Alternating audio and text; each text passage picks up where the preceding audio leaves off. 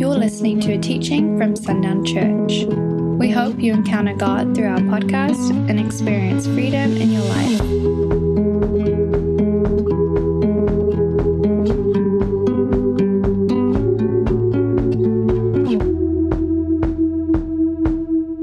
I guess by way of introduction, I stand before you today overwhelmed by Jesus. All week as I was preparing, there was this phrase in my head that the Holy Spirit was speaking, that Jesus is the prism of creation. We read it in John 1, we read it in Romans 11, about how all things, everything, every rock, tree, every mountain and valley, every breeze, it was all created when the light of God spoke and struck Jesus. He is the prism of creation. It is astounding who He is and for us and what He has done for us. I mean, the depth of His creation boggles the mind. We just sang. In order for us to sing, He had to invent harmony and chords, and He had to invent atoms and molecules by which these waves and frequencies would travel to our ears so that we could all sing together. He invented that in the moment of creation. He invented peace. He created joy. He created faith. All of these things we enjoy because of Jesus. They are all by Him, for Him, and through Him.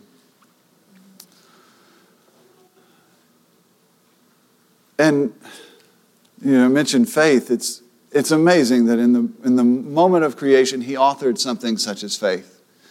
And then He was born into the earth, and He perfected it. He walked perfectly in His creation in a world that received Him not. And He finished that which He created. He modeled it for us so that we could walk in that same faith, because that's the faith He has given us, His faith. And last year, He authored for us a year of great faith. I don't know what I expected. I think when Dad said that 2019 was going to be a year of great faith, I think I heard a great year of faith rewarded. I think that's what I heard. That's pretty naive. We have been given fullness of faith, but we also have to learn to access that fullness, to walk in that fullness. And He does that, and He tells us over and over again, He does that through trials. In many areas of my life, 2019 was probably the hardest year on record. I'm not going to give the full minutia of it. But in the fall, some difficulty began that would threaten my livelihood and provision of my family. And when it first came to light, I sat down with the Lord and I asked, what do I need to know in this season? And He spoke to me Psalm 33, and He spoke verses 17 through 19, which basically promises and assured that I will save you from death and famine. If you will walk after me, if you will follow after me, I will save you from death. And I feel like it was close a couple of times. And there was a couple, even with that promise, there was a night, probably 2-3 weeks after that, where a lot of promise that appeared in first prayers, none of it made. None of it became reality. And in fact, trended the opposite direction. And I was sitting with Carrie, and I was like, I don't think anybody sees this. I don't think my business partners see it. I don't think God sees it. I don't think He's looking at what I'm looking at. And I was frustrated in my spirit. And in between these lines, this frustration, this speaking out of really being honest of where I was, but speaking these things out, I heard the Holy Spirit say, how can you trust me for tomorrow if you don't trust me for today? Oh my goodness, He hit me in the face. I mean, in a very loving way. But he hit me right in the face.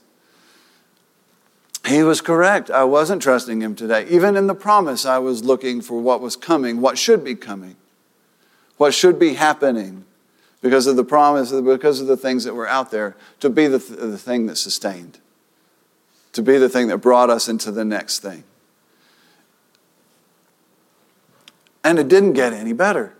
Like I said, okay, Lord, I trust you for today.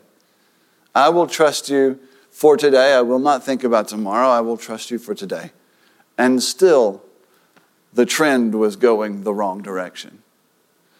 And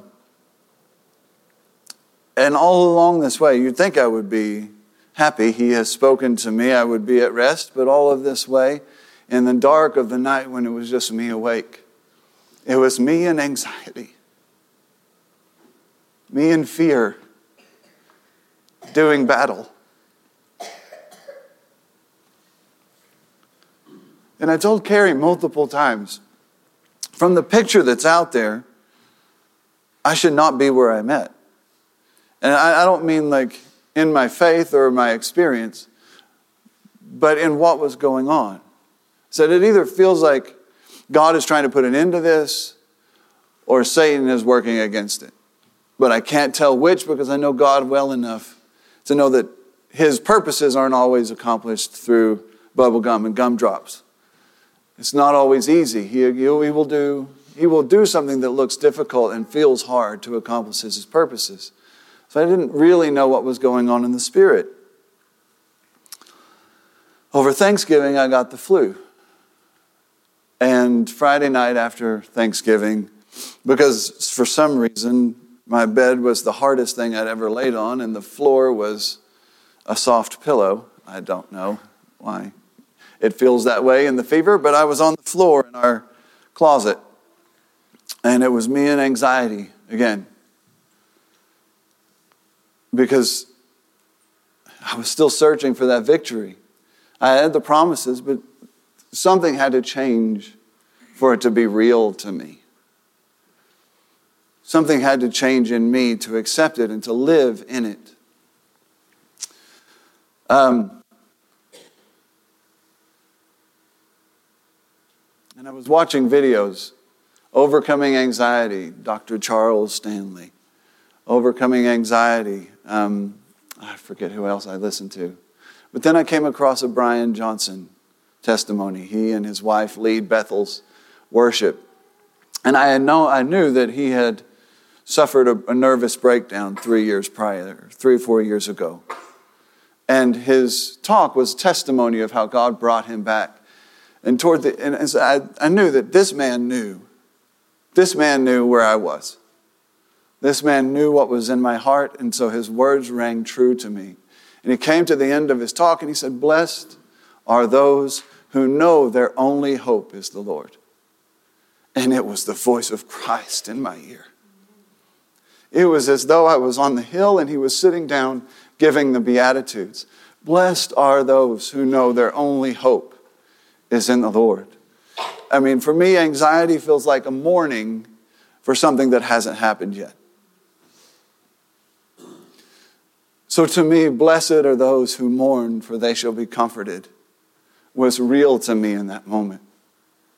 God set me free of anxiety in the dark of that closet as I watched Brian Johnson speak on YouTube. And he worked in me from that moment a patience that a real faith can bring. I would try to have faith. I would say I had faith over the course of the fall, but there was no patience. There was no waiting. There was only anxiousness. And when is this going to change? And when Carrie and I left for Missouri, he was the only hope. But I was at peace. In those hours, in those dark hours in that closet, God made me stare at failure. I kept resisting these images that were coming, and I realized, no, these images are him. He's showing me my failure. He's showing me what failure looks like, what it means for my family. He made me stare at it. He made me accept it. And in accepting my failure, heavenly peace came. Heavenly rest came.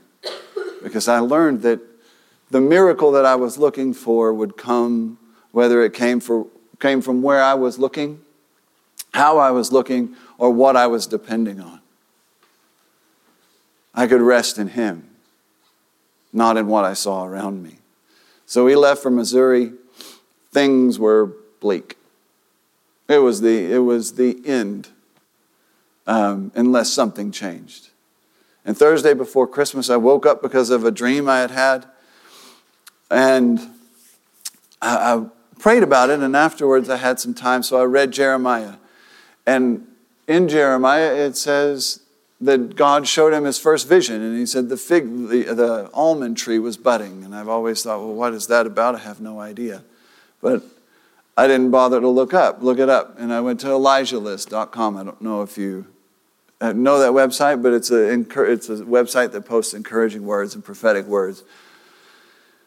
And I hadn't been in a while. I opened it up, and the second heading was, "The season of delay is done, the almond tree is budding."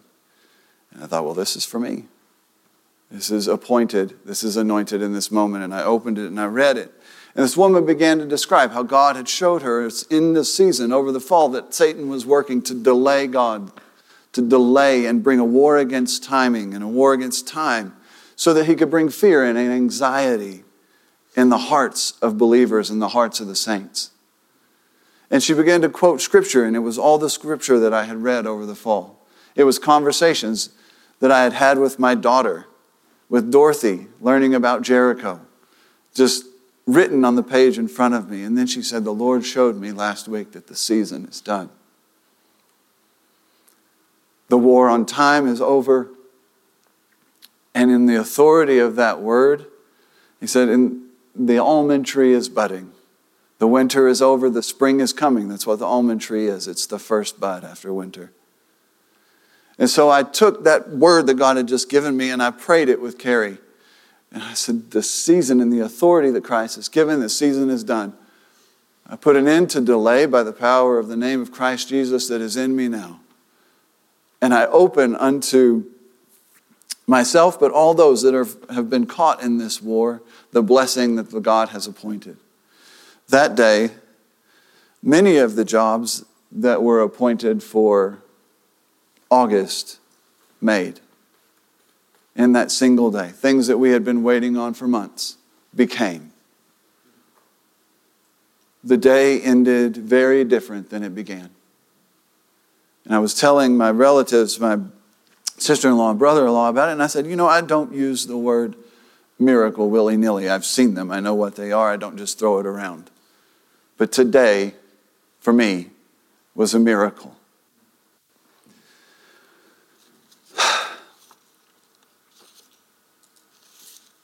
So in this season of learning, because that's what trials are, there's seasons of learning, there's seasons of pruning. What have I learned? What have I discovered? Well, I've discovered what we all know, that God has made the fullness of His kingdom available to us, and that fullness has satisfied my every need. It is a provision that lives over me in the heavens are open.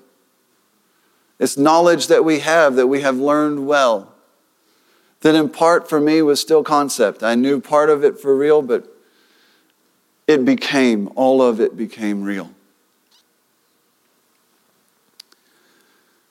And in this, I am left with one thing.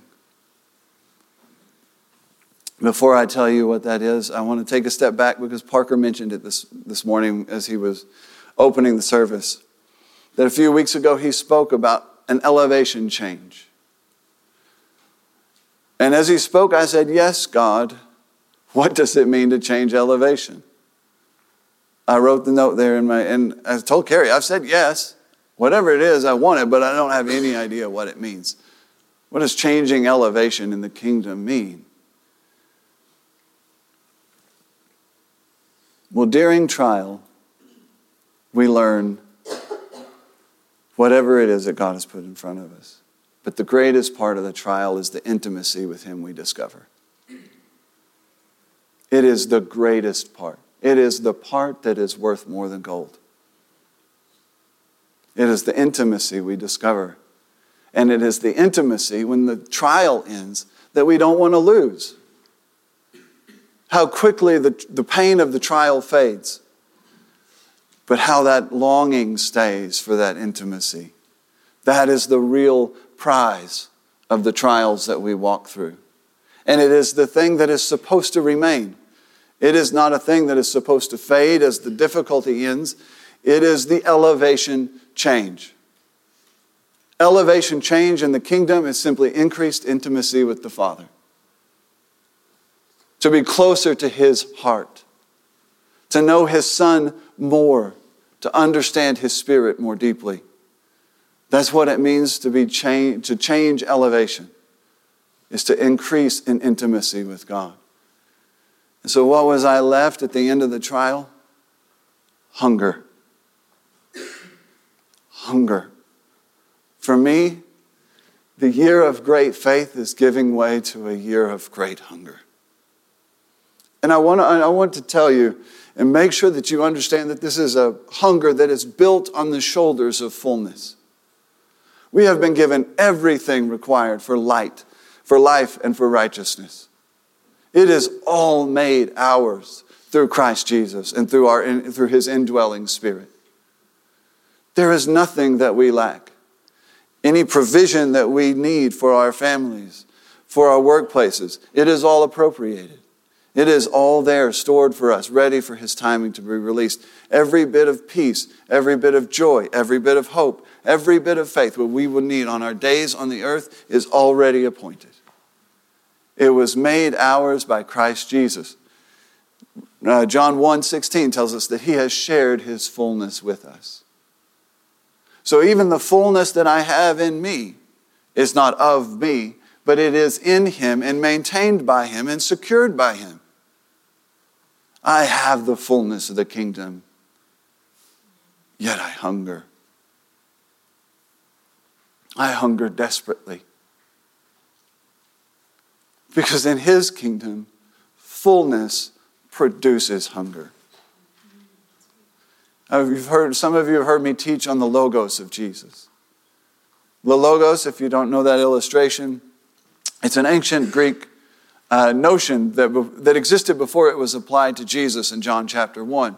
It was this notion of an all-binding truth that held all opposites together. So when John opens his gospel, he takes that image and says, the one that you have searched for, that Logos, the one that binds all together, is Jesus. And an ancient philosopher took a stick off of a tree, sharpened both ends, put them together in a circle.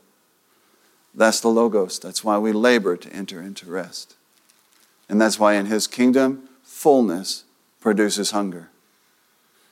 And we can only hunger after Him till we are secure in that fullness. He will not introduce He will not introduce hunger until fullness is secure.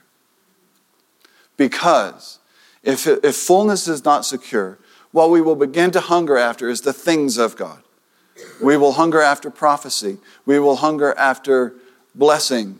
We will hunger after peace. We'll hunger after joy. All of the things that He made, we will hunger after. But that's not what hunger is intended for. Fullness secures all of that. Hunger places us face to face with Jesus. That's what our hunger is about. It is about a person. It is about a God that will not leave us or forsake us. To know Him in His nature. It is the thing that pulls me into my laundry room and to turn on the dryer so I can't hear what's happening in my house and set on an exercise ball over a dirty clothes hamper. Because that's the quietest place I can find in my home. I have to turn on noise to find quiet in my house. My children somehow know that I am awake if I am in any other place than the laundry room. It's amazing. Doesn't matter what time of day or night it is, they know I'm up. But there over that hamper, God is pulling my heart. He is pulling me deeper. In that same laundry room months ago, the Holy Spirit planted a thought. And that thought was, teach me Jesus. Teach me Jesus. And that's what he's done through trial. He has taught me the heart of my Savior toward me, because all the fullness that I live in is his anyway. And he's given me that, so I'm secure in him. And now I don't look at all of that. I don't have to desire after those things. I desire after the one who gave them to me.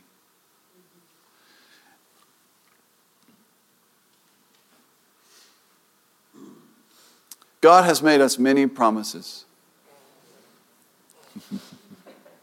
He has fulfilled many promises. He has told us that a Holy Spirit tornado would come from this place. He has told us that we would be the fourth pillar under the next great move of God.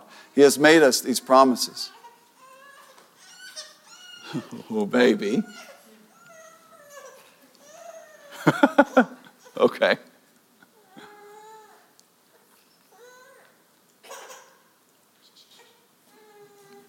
Everybody be really quiet.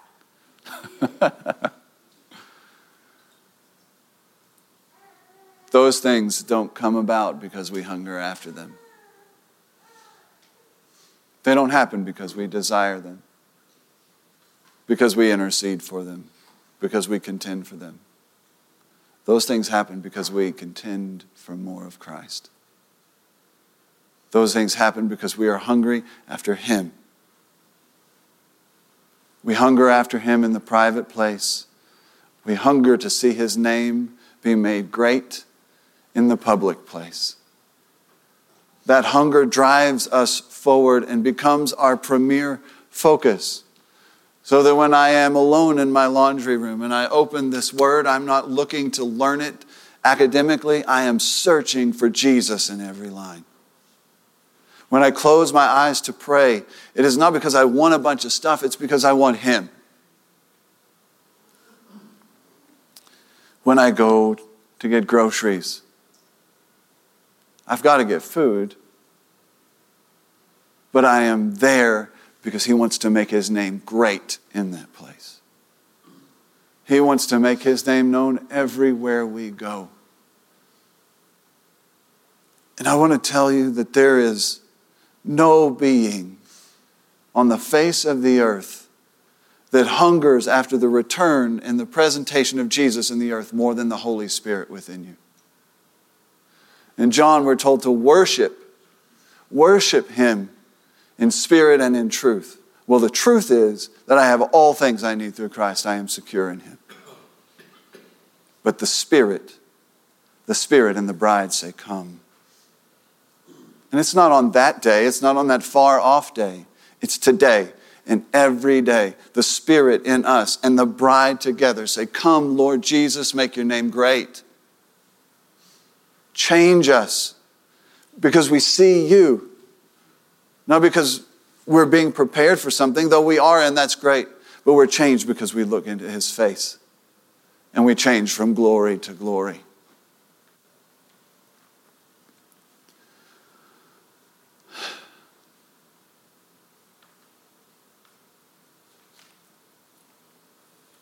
I can't tell you what a year of great hunger looks like. I can't tell you what it brings. What I can tell you is it doesn't matter.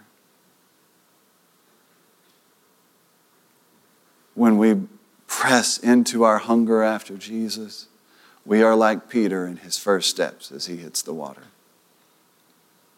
The impossibility of where we walk doesn't matter. The waves don't matter.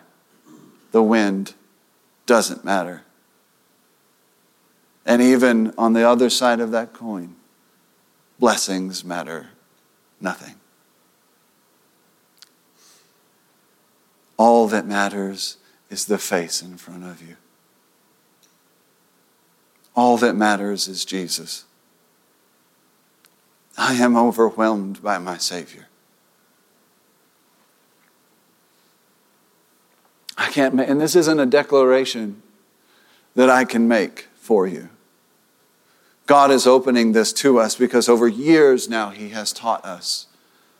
He has taught us the fullness that we have in Jesus. And we have learned it well. I don't think I'm the only person who walked through a very difficult 2019. I know enough about Him to know that what I experience in my life is deeply connected to what you experience in yours. So when He's working these things in me, He's working them in lives around me too. Because He is wanting to change our elevation. He's wanting to change our intimacy with Him. I know that we do not preach, and rightly so, ritual. We don't preach legalistic things that we do by obligation. But I will tell you, when you hunger after Jesus, He will pull you into the secret place. You will be jealous after His word. You will be jealous after the written word, the Logos word, and the Rhema word. Because it all reveals Jesus, it all brings Jesus. You will be hungry after the face of the Father. You will be hungry after the word of the Spirit. Because they both want the elevation and the lifting high of Jesus' name as well. They are after one thing: the glory of Jesus in the earth. Do you want to know what amazes me most about our Savior? Is that His glory is humility. The shining radiance of His beauty is humility. Here is one who received the light of God in the beginning and created all things. I know that seems like an esoteric thing. It seems like far out of our reach. But you're sitting on a chair because Jesus made it. You walk on the ground because Jesus made it. You breathe because Jesus made air. He is everything. He is in everything. The fact that we have unity is simply the continuity of Christ through all things. How could we not hunger after this one? How could we not join with our Father, join with His Spirit, and yearn after the greatness of Christ in the earth? How could we not burn to know Him more deeply in the secret place, to know Him for ourselves and for our heart?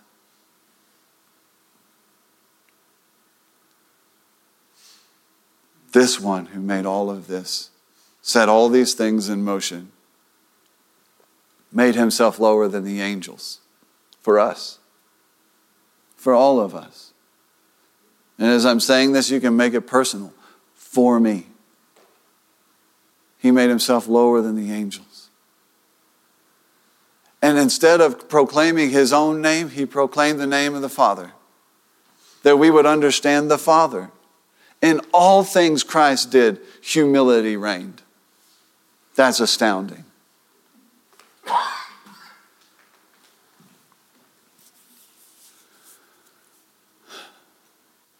We have been given many promises, and we are awaiting them. But they don't happen until we hunger after Christ, above all things. They cannot be entrusted to a people who do not hunger after Jesus. They cannot be released into hearts who will not use them to give glory to the one who glory belongs to. We want the promises of God. I know this sounds strange to say, but forget the promises of God and run after Jesus. Run after Jesus. It will be a strange year. If you will do this, if you will say, and it's not something you can conjure. You can't conjure hunger. Hunger is a blessing from the Holy Spirit. Blessed are those who hunger and thirst. That means it is a blessing. It is a blessing and a gift from the Holy Spirit to hunger after Jesus. To hunger to see His name made great. It will be a strange year. But we will see the glory of His humility displayed over and over and over and over again as others are delivered, as prophetic words are made reality. There's a conference every year, or it's been going for a while in Orlando, called the Jesus Conference. And at the end of it, I heard, and just in passing in a prayer, Benny Hinn made the comment that when Jesus is elevated, the Spirit descends. And that captured my imagination. Because the fullness of the Spirit is within me, but the fullness of the Spirit is everywhere. He is in the breeze that describes him as a wind. And he can descend still. I can tell you, I've laid flat on my back in this spot, unable to lift my head, unable to move my arms or my legs because the Holy Spirit was pressing down on me so firmly. I couldn't get my hand to my face to wipe my tears. We have the fullness of the Spirit. We are secure in the fullness of Christ. But if we will hunger after Him, if we will exalt His name in this place, the Spirit will fall. It happened in Acts 1 and 2. When He ascended, who came? The Spirit. It happened again in Acts 4 when Peter is released from prison and they pray together. They are praying for the lifting of the name of Jesus, that His name would be great when they preached with boldness. And that as all healings came and signs and wonders came through the glorious name of God's child, Jesus. What happened as they lifted His name high? The Spirit fell upon them again. All through the Acts. If we want to walk in the power that is promised, we will lift His name high. If we want to see prophetic words come to pass, we will lift His name high. If we want to see all of the things that we read in the Word that happened in those days be the evidence before our eyes, today we will lift high the name of Jesus. It will be the premier element in our life. We will pursue Him with our whole heart everywhere we go. Thanks for listening to this message. For more resources, visit sundownchurch.com.